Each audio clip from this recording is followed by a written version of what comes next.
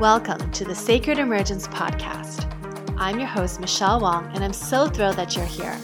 This is a place where you'll be guided to living your most aligned life so that your truest, most radiant self can emerge. We'll be jamming on topics ranging from spirituality, entrepreneurship, to wellness and lifestyle design, and everything in between that can support you to grow, evolve, and shine, all the while not taking ourselves too seriously. So if you're ready to step into your leadership, break through limiting beliefs, own all of who you are, and expand in abundance, grab yourself your faith cup of tea and let's dive in. Hello, everybody. Welcome back to another episode of Sacred Emergence Podcast. It's Michelle Wong here. And today I am so excited to introduce you to my dear friend, Jennifer Lucero Earle, who is the creator of Arcana Dance, beautiful black belt Nia teacher, and she joins us by way of California. Hi, Jennifer. Hey. I'm so excited you're here. Welcome. I'm excited to be here and remembering that last year you were here, not right around now, but in the winter. And it's really starting to feel like winter, even here in California. I'm looking out at a beautiful blue sky, but I was wearing a jacket last night, which does not happen very often here. Oh my goodness. Yeah, I remember the last visit, it was cold. That didn't stop us from going to the beach. No, it did not. It did not. And it's always fun to see you. It's always fun. Yeah. And the first time I came to visit, it was Southern California. I was like, oh my God, beach life. Yeah, we were fantasizing about you moving here. Yes. Oh my God. It's so needed in Seattle, gray, rainy, damp, cold weather in February. And she has her own beauty too, right? Absolutely. You gotta love the pine and the green. Yes. There are many things I miss about Seattle, and you are one of those. Aww. Not things, but people that I miss. Yay. Yeah, well, I'm excited to dive into our conversation. And before we hit record, we were just reminiscing on how we met. And I just wanted to tell everybody. So Jennifer and I met at a Nia class. And this is like back in 2009. It's been 10 years, I think. Yes. Yeah. And I just remember we were at this dance space, and when you walked into the room, you and I locked eyes, and then you smiled at me, and it was just sweet. Like, I was like, do I know her? She looks familiar. She is so sweet. And then we started talking after class, and I'm like, oh my God, I love your energy. You're like this bubble of joy. Yeah. And then we've been friends ever since. It definitely was an instant connection. Yeah. And then since then you got your Nia belts. Yeah. So you teach Nia. And I actually am now a first degree black belt. Your first degree? Yes, I did my first degree black belt last year. I think I probably have to update all of my materials with that, but that's amazing. Congratulations. Thank you. Yeah, that's it's an incredible journey with just doing each of the belts in Nia. Yeah. So it's its own training itself. So I totally respect that whole process. Yeah. And each training just gets deeper and more profound. I've loved every single one. And the next one up is second degree black belt. Not sure when that will happen for me, but it is definitely on my radar. Wow. That's incredible. Yeah. And then you also have this deep knowledge and wisdom of Tarot. And through that, you created your own dance with Arcana Dance. Yes. Yeah. So just like Nia, it's a fusion practice, although they're entirely different. And, we'll go a little bit more into that in a bit, but I'm really grateful that you've had a chance to experience both. We met in a Nia class, and you've also been to a number of Arcana Dance classes and workshops. Mm-hmm. Yeah. And it's so interesting how with Tarot, and just I love how you pull in the piece of the embodiment of it, through movement. Yeah. Because I feel like we can linearly rationalize Tarot and all that, but it comes to life when we move into our bodies with it. So yes. Yeah. that is my goal, or my great charge in life is to bring the world, or whoever's open to it, an experience of tarot through the language of the body. I love that. Yeah. And I have to say, like, I don't know if I ever told you, but like because I had such a, like, my own background, my own upbringing was pretty religious. I grew up Catholic. Yeah. And so like the idea of working with cards and using that as like a way to make decisions, like when I first heard of it, I was like, that is so weird, you know? And so when I learned that you did tarot, at first I was like, really? And it was, I mean, you were really awesome. And I was like, but I don't know if I'm open to tarot. And then the more I got to know you, I was like, I want to learn more about tarot. So you inspired me to be open to it. I appreciate that. And you had shared that with me, and a number of people have. And I know you know this, of all the people that you've met through your life, everybody approaches tarot differently. And for me, I actually fully believe in free will and self-determination. And you know that, like, that's something that's one of my core values. And so while a lot of people use tarot for divination, I feel like it's been an essential tool for me anyway, for self-revelation, self-inquiry, to explore my options, to go deeper with a topic, to get a different perspective, to influence my decision making. But by no means do I allow the cards to make a decision for me or dictate, what an outcome will definitively be. I think that I can influence that through my own actions and intentions. And I just love it's like a good friend reflecting back something to you with great love and honesty, and sometimes like a little bit too much straightforwardness. I kind of look at it as a relationship, in that way. And I really appreciate that you trusted me, and you trusted our friendship, and you were receptive to the experience. So I'm really grateful for that. And yet I also know that everybody approaches tarot reading and working with tarot as a tool from different angles. Yeah, and you offer a very beautiful, safe way. That's very inviting, right? Like I remember when I had my reading with you, like I think the death card came up, but it was such a happy card. Like I got it, it's like things are shifting, like it's a good death. Yeah. I just so love that you mentioned that, because I'm going to just show you something that's sitting on my altar right now. So I've been working with, of course, I'm always working with a new deck. I have way too many decks I think I lost count after 500, but I've been recently working with a deck. It's actually called the Sacred Creators Oracle. It's one of Chris Ann Donnelly's new decks. And I actually have the death card, and it's in this deck. It's an oracle deck, but the first 22 cards are reflective of the tarot major arcana, and the rest are oracle cards. But she reframed death as successive transformation. Ooh, I love it. And I have been sitting with this card since my birthday.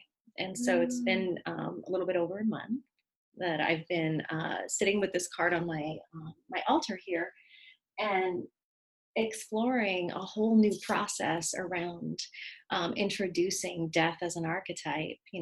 I've done it as a workshop, and when I lived in Seattle, and as a whole day retreat at a church in Ballard, and this reframed death for me. So not only did we have an experience in your reading, and it shed light on some personal transformation you were going through, for me, this is the magic of tarot. I can see something completely differently. Same archetype, same card, but just the shifting of the language to successive transformation just opened up a whole world of possibility of how can I view or take charge of my own transformation. And so I've been playing with that. I've been journaling with this question every day, like, how can I guide my own transformation in a successive way, that it doesn't necessarily have to be a complete ending of something and a brand new beginning, but can I kind of going through a spiral? Can I unfold? Can I guide my unfolding? And so I've been thinking about that, and of course dancing with it too. I love it. In some awkward ways, but I'm doing it. I love it. That is so good. Yeah. Well, can you share how you got into tarot? I can. And so I was thinking about this. I'm like, should I call my mother first and ask her for permission? So I'm hoping that, this recording doesn't get back to her. Well, So I have shared this in every workshop, and I know she's so private, and of course, I love her to pieces for that. But I actually was introduced to tarot through my family, through my mom, and I'll call a woman who was like my godmother, was a reader in our family. And the first time I became aware of her, I met her before, but I became aware of her around the age of 2. So of course I knew her at birth, but my awareness, my first memories of her rather are from when I was 2 and watching her read cards. And I was so fascinated with the images and her storytelling, and how animated she got when she read. And I was obsessive. I always wanted to go visit her and touch her cards. Like I always wanted to do that. And so I got my first deck of cards. So tarot cards have been in my life since I think I became conscious of being, alive, and in the world. But my first deck came to me when I was 11. And I started reading actively around that time. I cannot say publicly that I read well. I was 11. Let's be clear. That's incredible. The fact that you were working with cards at age 11, that's really incredible. And I was pretty, I want to say both reserved and shy. And I had a relationship with these cards that I didn't know at the time. There wasn't real language around being a kinesthetic learner. I didn't learn about being a kinesthetic learner until I went to college. But there was something about working with these cards. Like I intuitively knew, what stories they were sharing and how they related to my experience. So when I first started working with them at around 11, it was more around kind of like a memory game, like using it for storytelling and kind of matching up. Well, if I match up these cards, then this is the story I'm going through right now. So they were perfectly relatable to me as an 11-year-old. And then I started playing with, can I ask it questions and get an answer about, am I going to pass my math test? Or, does this boy like me? Or is my friend lying to me? Like all the things you think about, you go through is the important stuff. Right. So, it's so funny how questioning is everything in tarot. My questions have evolved from being so simplistic and one-sided or dualistic to being much more like, how can I go deeper with a topic? But so I started working with them when I was 11 and just evolved. It has been the most consistent aspect of my life. There are things that have come and gone. Things that I have been introduced to that I've become interested in, but tarot has been there. Since I was 2, it has been the thread that has been with me, and I didn't integrate it into my everyday life until 2014. It was always there. I always read for people, but it was siloed off from, well, I have a day job, and then I have this other world that I'm a part of, or that is an integral part of me. So for a long time, I wasn't even honoring, how important this practice has been for me. And it really took leaving my day job, which was really important to me, but it took me leaving it to really allow this part of my life that was so natural to me to take the lead. And I had no idea that, Arcana dance is an evolution of, what used to be called the embodied tarot, which was something I created in 2003 in grad school when I realized I was a somatic learner. And I understood that my relationship with tarot was never about memorizing what the cards mean. It was always about being in a dynamic relationship with an image, letting it talk to the primal part of my brain, knowing that whenever I saw an image, I had a physical, emotional response. Every emotion has some physical sensation, but I wasn't aware of that until I was in grad school. When my whole program was designed around somatic learning. And so, I think that I love how many people are becoming interested in tarot cards now. They're everywhere. I mean, my local bookstore, Barnes and Noble. I went down to the beach one day and there was a woman holding her, her wild unknown tarot deck. No way. Oh my gosh. And I'm so excited to see the interest in it. And yet, of course, there's that like little mama bear part of me that's like, it's so much more than divination. Yeah. It's like this, the most incredible tool for self-understanding. Yeah. And self-determination. And so, I hope that answers the question, but it has been with me since I was a child. And in my formative years, I think about being 11 and how much, my identity was centered around.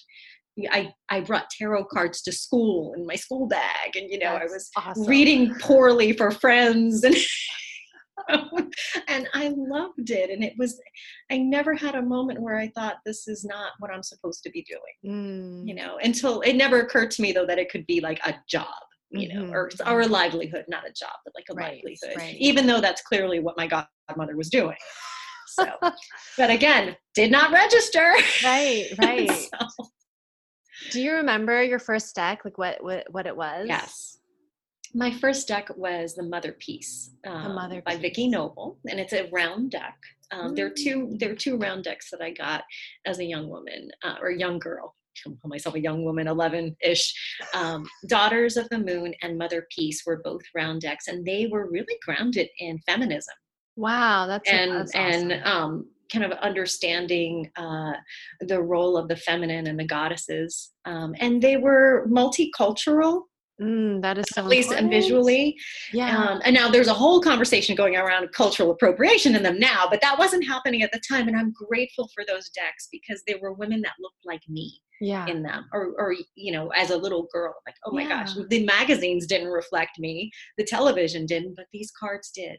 And the only thing horrifying about them, especially for my mama, was that there were a lot of nude women in them. Because she was fine. And clearly I was fine. But I love the representation of seeing these warrior women, still the same archetypes. So I was never introduced to a traditional deck. However, my godmother used a traditional the Spanish tarot, a traditional deck. Only the first 22 cards were illustrated. The remaining 56 were not. Oh, I didn't know that. And I was still like, I could still see by geometry, by design, what those sticks meant flying all over the place, what those fears evoked in me. I still got a story from them. But it was when I opened my first deck and it was all 78 cards were illustrated. I mean, I basically I don't think I left my room for days. No, I'm sure I did, but I didn't want to.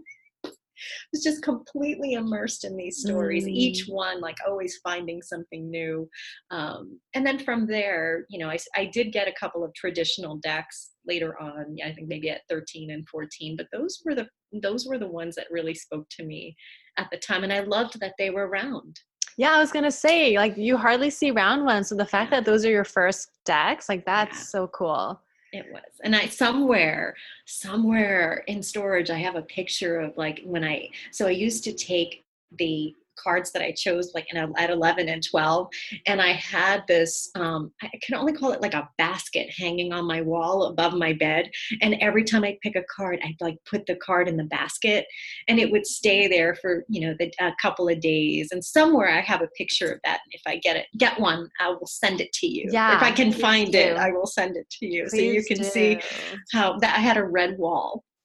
And a red brick wall, and the cards just stood out against this red brick wall. Oh, that is awesome. Wow. I love how just like integrated it was in part of your life. Yeah.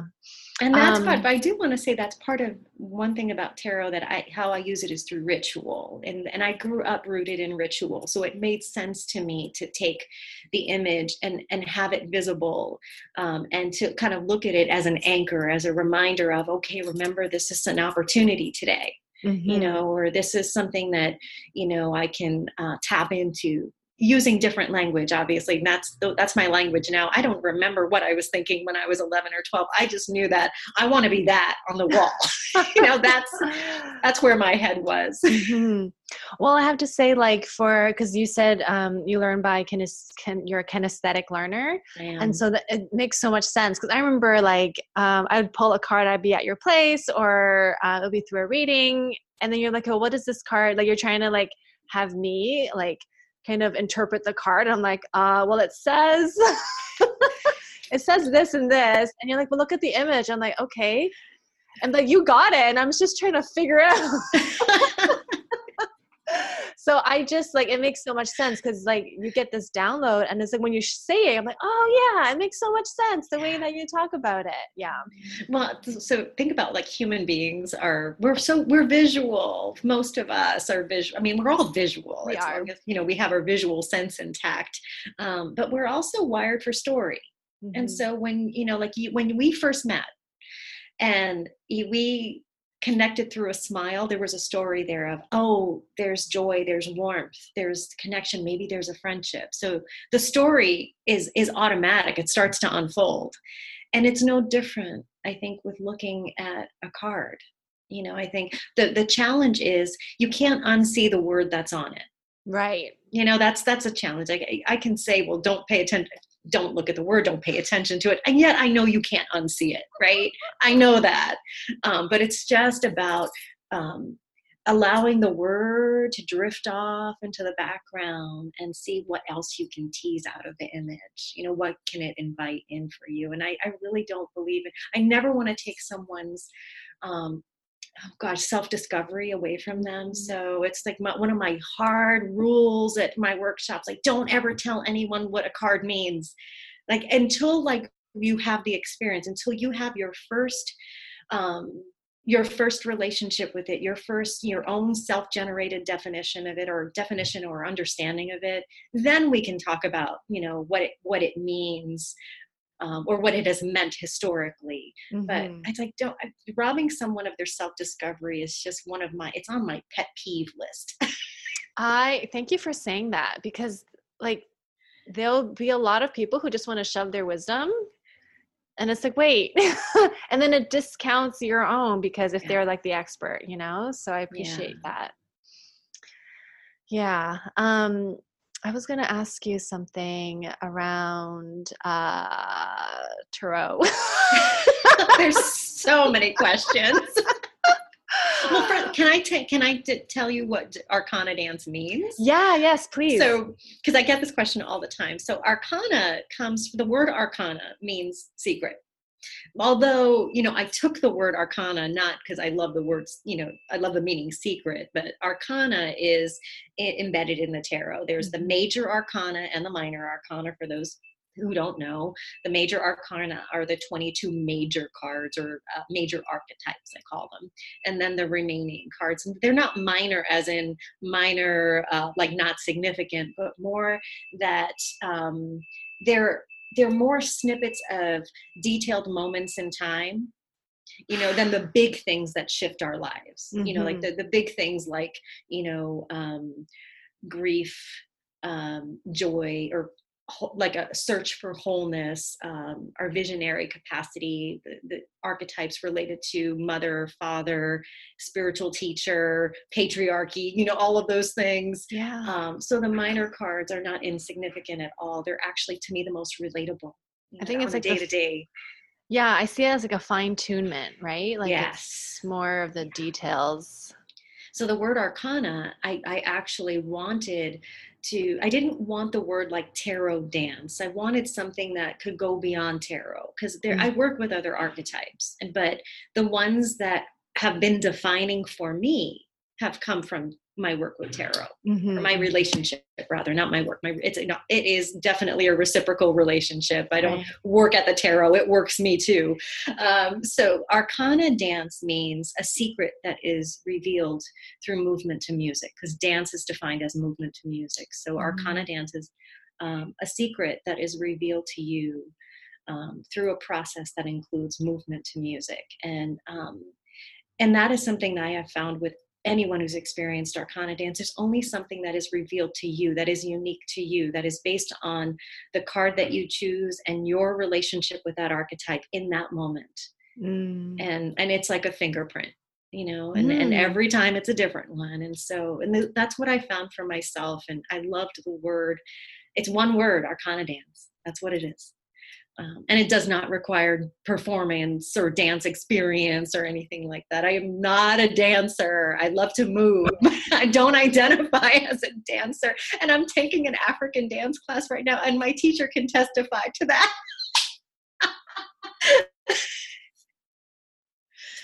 Oh, I think I lost your audio. Oh. There you go. You're back. You're back. Great. I can hear you now. Okay, yes. Good. Yeah, I was just going to say, I love that you're still taking the dance class, because in February when I came to visit, you were doing it. Yeah, I had just started, and I love it, and I want to keep going. And it fills me up. Most times I love to teach, you know that. But it does require, like, I have to keep count. I have to give verbal instruction and, really accentuate movement. And when I can just be a student, especially of a different modality, I can be silly. I can be in the state of a learner, and I can have 2 left feet, which I definitely have in this class sometimes, And so, and I love it because it reminds me of, it humbles me. It reminds me that, as even when I know choreography or, when I'm really certain of a movement, it takes time for an individual to learn those moves. Right. And it takes what it takes. And the moment that I get it, it's a huge celebration. Right. So. Oh, so good. Yeah. It's actually really awesome that as a teacher of movement, you also are a student, right? Yeah. So I remember the question I wanted to ask regarding the tarot. When you get a new deck, like, how do you read the booklet that it comes? Like, how do you integrate a new deck? I apologize in advance, whoever hears this. I throw the book away. I don't want to see it. I just don't. I mean, I will. So I have the books for all of the decks. When I say I throw them away, I do not want them to interfere. And I'll tell you my process, and then when I invite the books in. So I know that I am easily influenced by words. And so I know I can trust my body first. I can trust, my emotional response first, but I don't want to second guess myself. And oftentimes the booklets do that. So I want to be in relationship with the cards. So it is a rare moment when I get a deck and I don't open it immediately. Just notorious for them. Just rip it open. And, the first thing that I do, I actually don't look at every image first. The first thing I do is I pick a card blindly. I shuffle the deck and I ask it, what can I learn from you? What opportunity do I have to learn from you?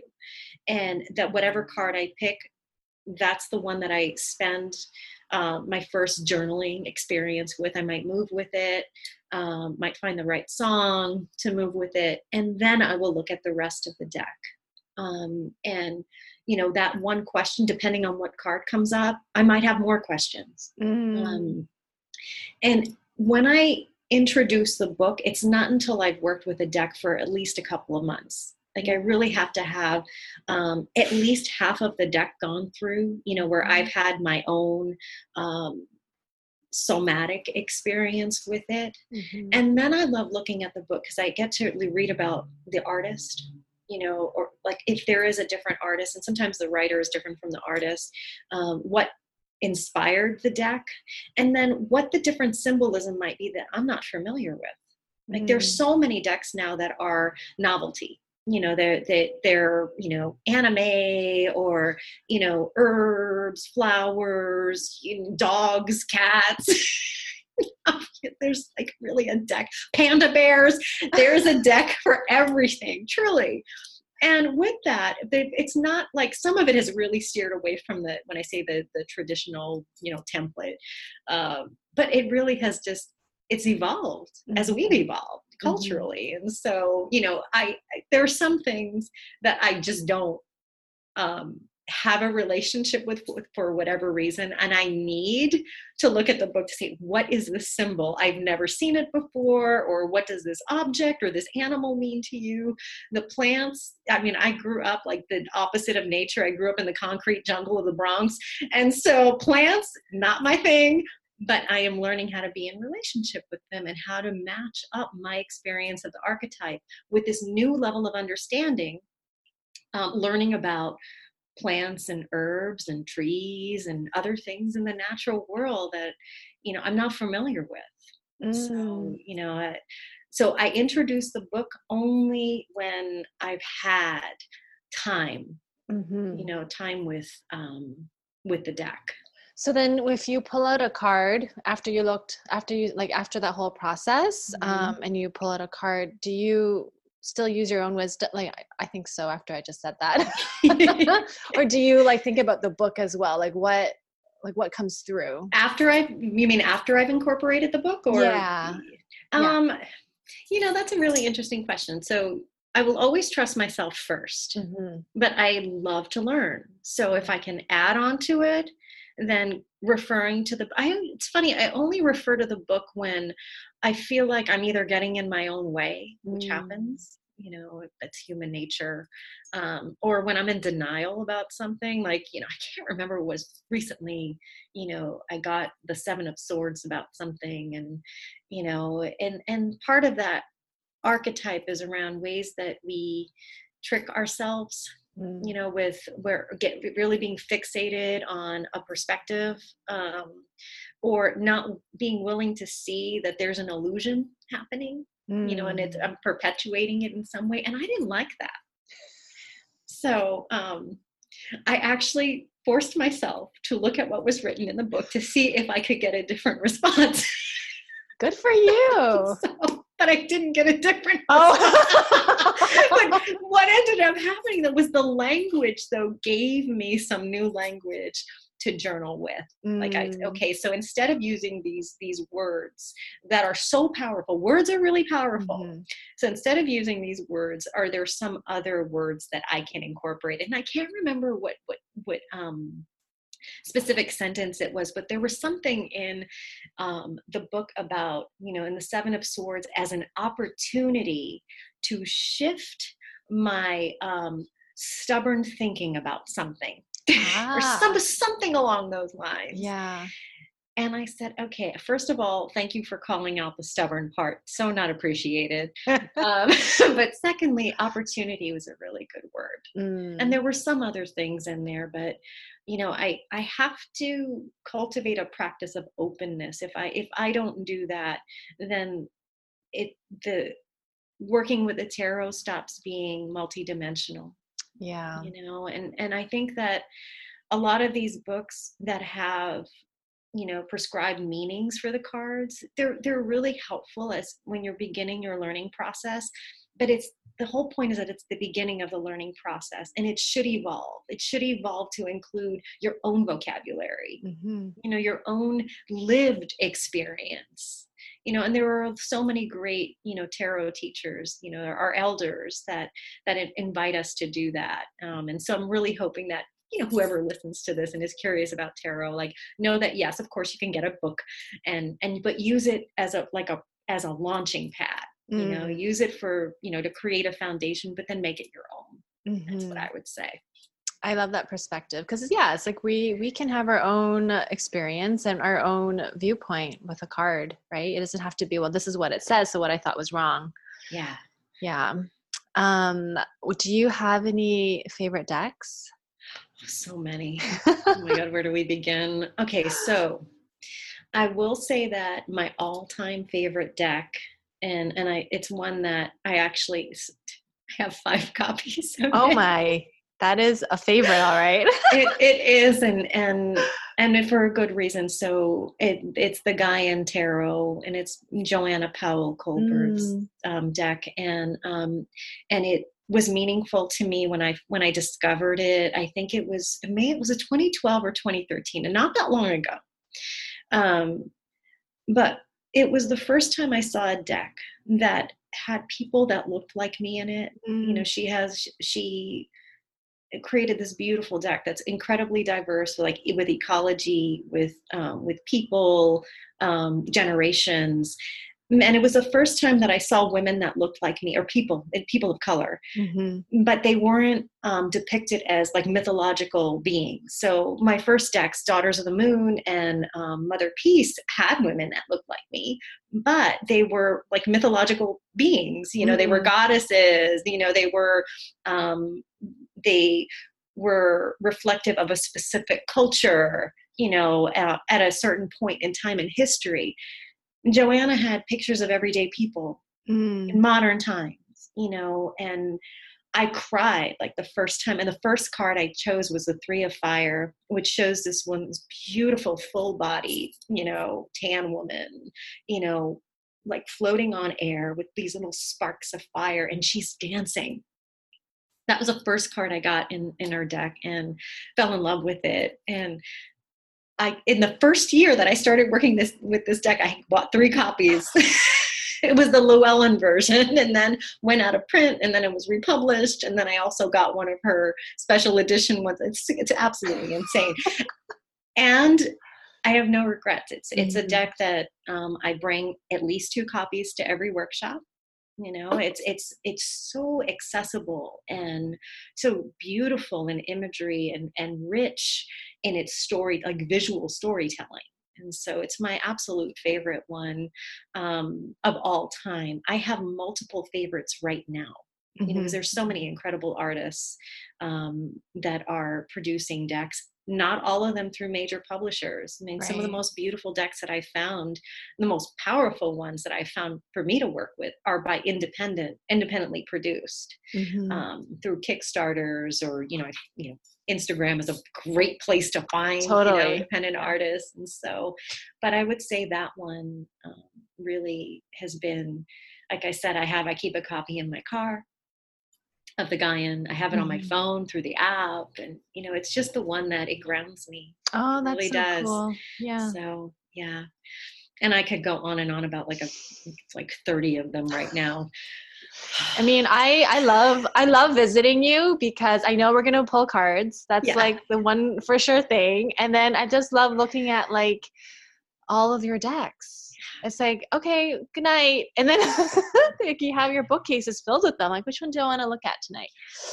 I do have to mention one more, because it's been, I can I curse just a little bit? You can absolutely curse. So there is one deck that has kicked my ass the past few years. And it's called The Next World Tarot by Christy Rode. And she is, I believe she's a Chicana artist, punk rocker. She's part of the LGBTQ community. She is incredible, but she basically transformed these archetypes to be representative of different areas around social justice. And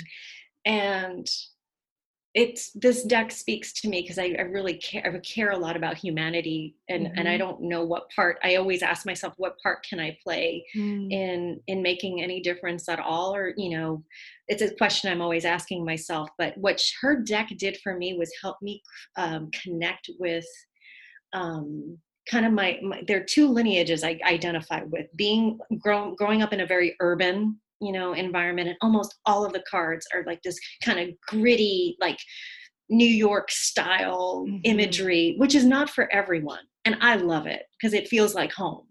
Graffiti feels like home, like things that look like a mess feel like home. That feels good to me. I'm like, I can relate to this. But when I look at a deck that's like all trees and all nature, I'm like, oh my gosh, I don't want to walk there in the dark. What if there's a bear? So, this is what's happening in my consciousness. So I love this deck. And the other thing she's incorporated are images of like a really strong imagery around poverty, around identity with like her indigenous backgrounds. she's got the Puerto Rican flag and several cards and one of them is like a woman holding the Puerto Rican flag that looks just like my grandmother. And so what she has done for me and how it's kicked my ass has been, it has allowed me to look at kind of the archetypal experience of my life and have the visual to go along with it. Like I can map out different parts of my life, being a daughter of immigrants and, growing up in the Bronx and, being shaped by poverty and by inequality, and understand that it's included in this tarot journey, that the tarot cards used to be an escape for me. And what she did for me with her deck is help me understand that it was never an escape. Now that I have this deck, it helps me see where the archetypes were relevant and reflective of my life, and so I love it. And it's also one I have 3 copies of. So I just love how, like, you seriously live out the tarot. Like, you know what I mean? Like, you truly, it's like, it is a part of you, and the way that you work with it is so beautiful. They're my friends. I love They're it. my family. Yeah. It's like they're kindred spirits. Yeah, they really are. Like, I think about it. Think about the variation, 78 cards with multiple, meanings. Like you can always think, okay, there's at least one archetype for every card, at least. Mm-hmm. And then, there's the light side, or when I say the dark side, like everything has like a shadow side. Sure. I think about when I ask a question, I can get at least like 150 different perspectives. Mm-hmm. And that just takes me out of any linear thinking that I may fall into a trap of. And so that's why I'm so grateful for them. Do you ever like pick a card and be like, what? This does not make any sense. Oh yeah. And you pick another one? Well, yes. And I sometimes pick another one, even if it doesn't make sense. Sometimes I just don't like it. Yeah. There are 2 things there are multiple things that can happen. Sometimes I can pick a card and like, this doesn't, I don't relate to this right now. Right. But I will never put it back. If I don't relate to it, I won't put it back. I'll set it aside and then I'll pick another one until I reach one that makes sense to me in that moment. And then I'll keep going back to the other ones. If there were more than one, like the other one or 2 or 3, however many there are. And I'll keep going back until not that it makes sense, but until there's an understanding of, what is the message that you have for me? I feel like it's kind of like when I teach, I want to connect with everyone in the room. And if that connection doesn't happen immediately, then I'm always looking for an opportunity to connect. And I feel like I want to do that with the cards too. Like I don't want to dismiss it. The message may not be relevant right now, or I can't see it where I am in my consciousness right now, but can I invite in some message? Mm-hmm. Can it bubble up naturally? And that requires me to look at it. I can't just think about it. There's something visually that I need to connect with. Now that's different from picking a card that I don't like, which happened. And that one I will put back with a quickness and pick another one. But I can't unsee it. The thing is, like, just like we were talking about, like you see the word death on the death card, you can't unsee that. Yeah. So, I know I can't unsee it. So I'm going through the rest of the deck, tricking myself, psyching myself out. And it is the funniest thing is I have friends who can attest to this, who've been present for this, where I said, all right, I'm going to choose another card and the same card comes up and I put it back and I decide to pick another deck and it comes out in that deck too. So that's when it gets really offensive. You're so funny. I love it. But then at that point, 2 things can happen. Either I call up the worst parts of me that can be a little bratty and stubborn. Sure. And say, you know what? I don't have time for that today. I have free will. You don't exist. Yes, I can go there. I absolutely go there sometimes. Or I can say, okay, what do I need to do to ground myself to look at this and look at this and be, ruthlessly honest with myself about what this is telling me? Because it's always, I don't have that response to a joyful card. It's usually one that triggers something in me, and that's not pleasant. And so I need to prepare myself, in some way to address it. And if I'm not ready to address it, then I'm just going to be snarky about it. I love that's it. That's not going to help me. Yeah. But I love it. But yeah, I have had like one-sided conversations with the card. Like, no, you're not going to go there with me today. You put that thing away. So funny. So funny. Yeah. Do you, one quick question and then we need to wrap up. Yeah. Do you, like, if you pull, like, how long do you work with a certain card? Like, do you have it for the day or the week or the month? Like, what's your timeline? It depends on what it is. So I pick a card every day. And if, like this one, the example of showing you the successive transformation one, it's been there since October 7th. Okay. I am not ready to stop working with it. And it's one of those cards that I now have a whole playlist around that I've been moving with, that I have a whole journal devoted to, and on my laptop, like a whole pages, file about. That doesn't happen every day with every card. And it's an organic process for me. It wasn't just that I chose it on my birthday. There was something that happened when I looked at the words. It wasn't even an image because it's just the words on there. When I looked at the words, I just knew that I needed to be in relationship with it. So I choose a card. I'll show you my card of the day. My card of the day is this beautiful image from the Muse Tarot. And so I understand that if this is a podcast, you're like, what are you showing? So this is the Muse Tarot is by another deck by Chris-Anne Donnelly, and it's the Queen of Materials, who is the equivalent of the Queen of Pentacles. And this is gorgeous, so gorgeous, tan-skinned woman with roses in her hair. Yes, she just looks so fabulous, right? She's, oh my gosh, just noticed we're both wearing turquoise today. Perfect. With big red earrings, which I am notorious for wearing every day. But she represents, for me, the Queen of Materials. When I chose her, I have been getting the Queen of Pentacles pretty regularly over the past couple of months, and she's the equivalent of that. And that to me is speaking to spending time taking care of my body and connecting with the aesthetic of beauty, and because she is adorned. She adores herself and she's adorned. But more than anything, she exudes a level of confidence about how she shows up in the world, whatever her craft is. And I look at her and I see just this craft that is beauty. And I have been doing a lot of program development.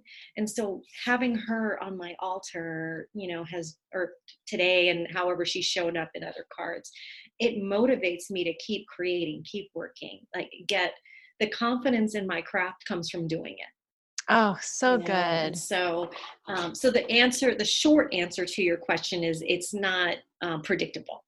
Sometimes there's a card that I will want to layer with movement, with music, with more journaling, with other cards. And then there are some cards that are just, hey, thank you. I needed this message today, or I can take this as an inquiry into my day, and then I'm done with it and I'm ready to pick something the next day. But then there are others, and I can never predict what they are, that have there's a feeling that comes with it. I saw the word successive transformation and everything stopped. And I said, I need to spend time with this.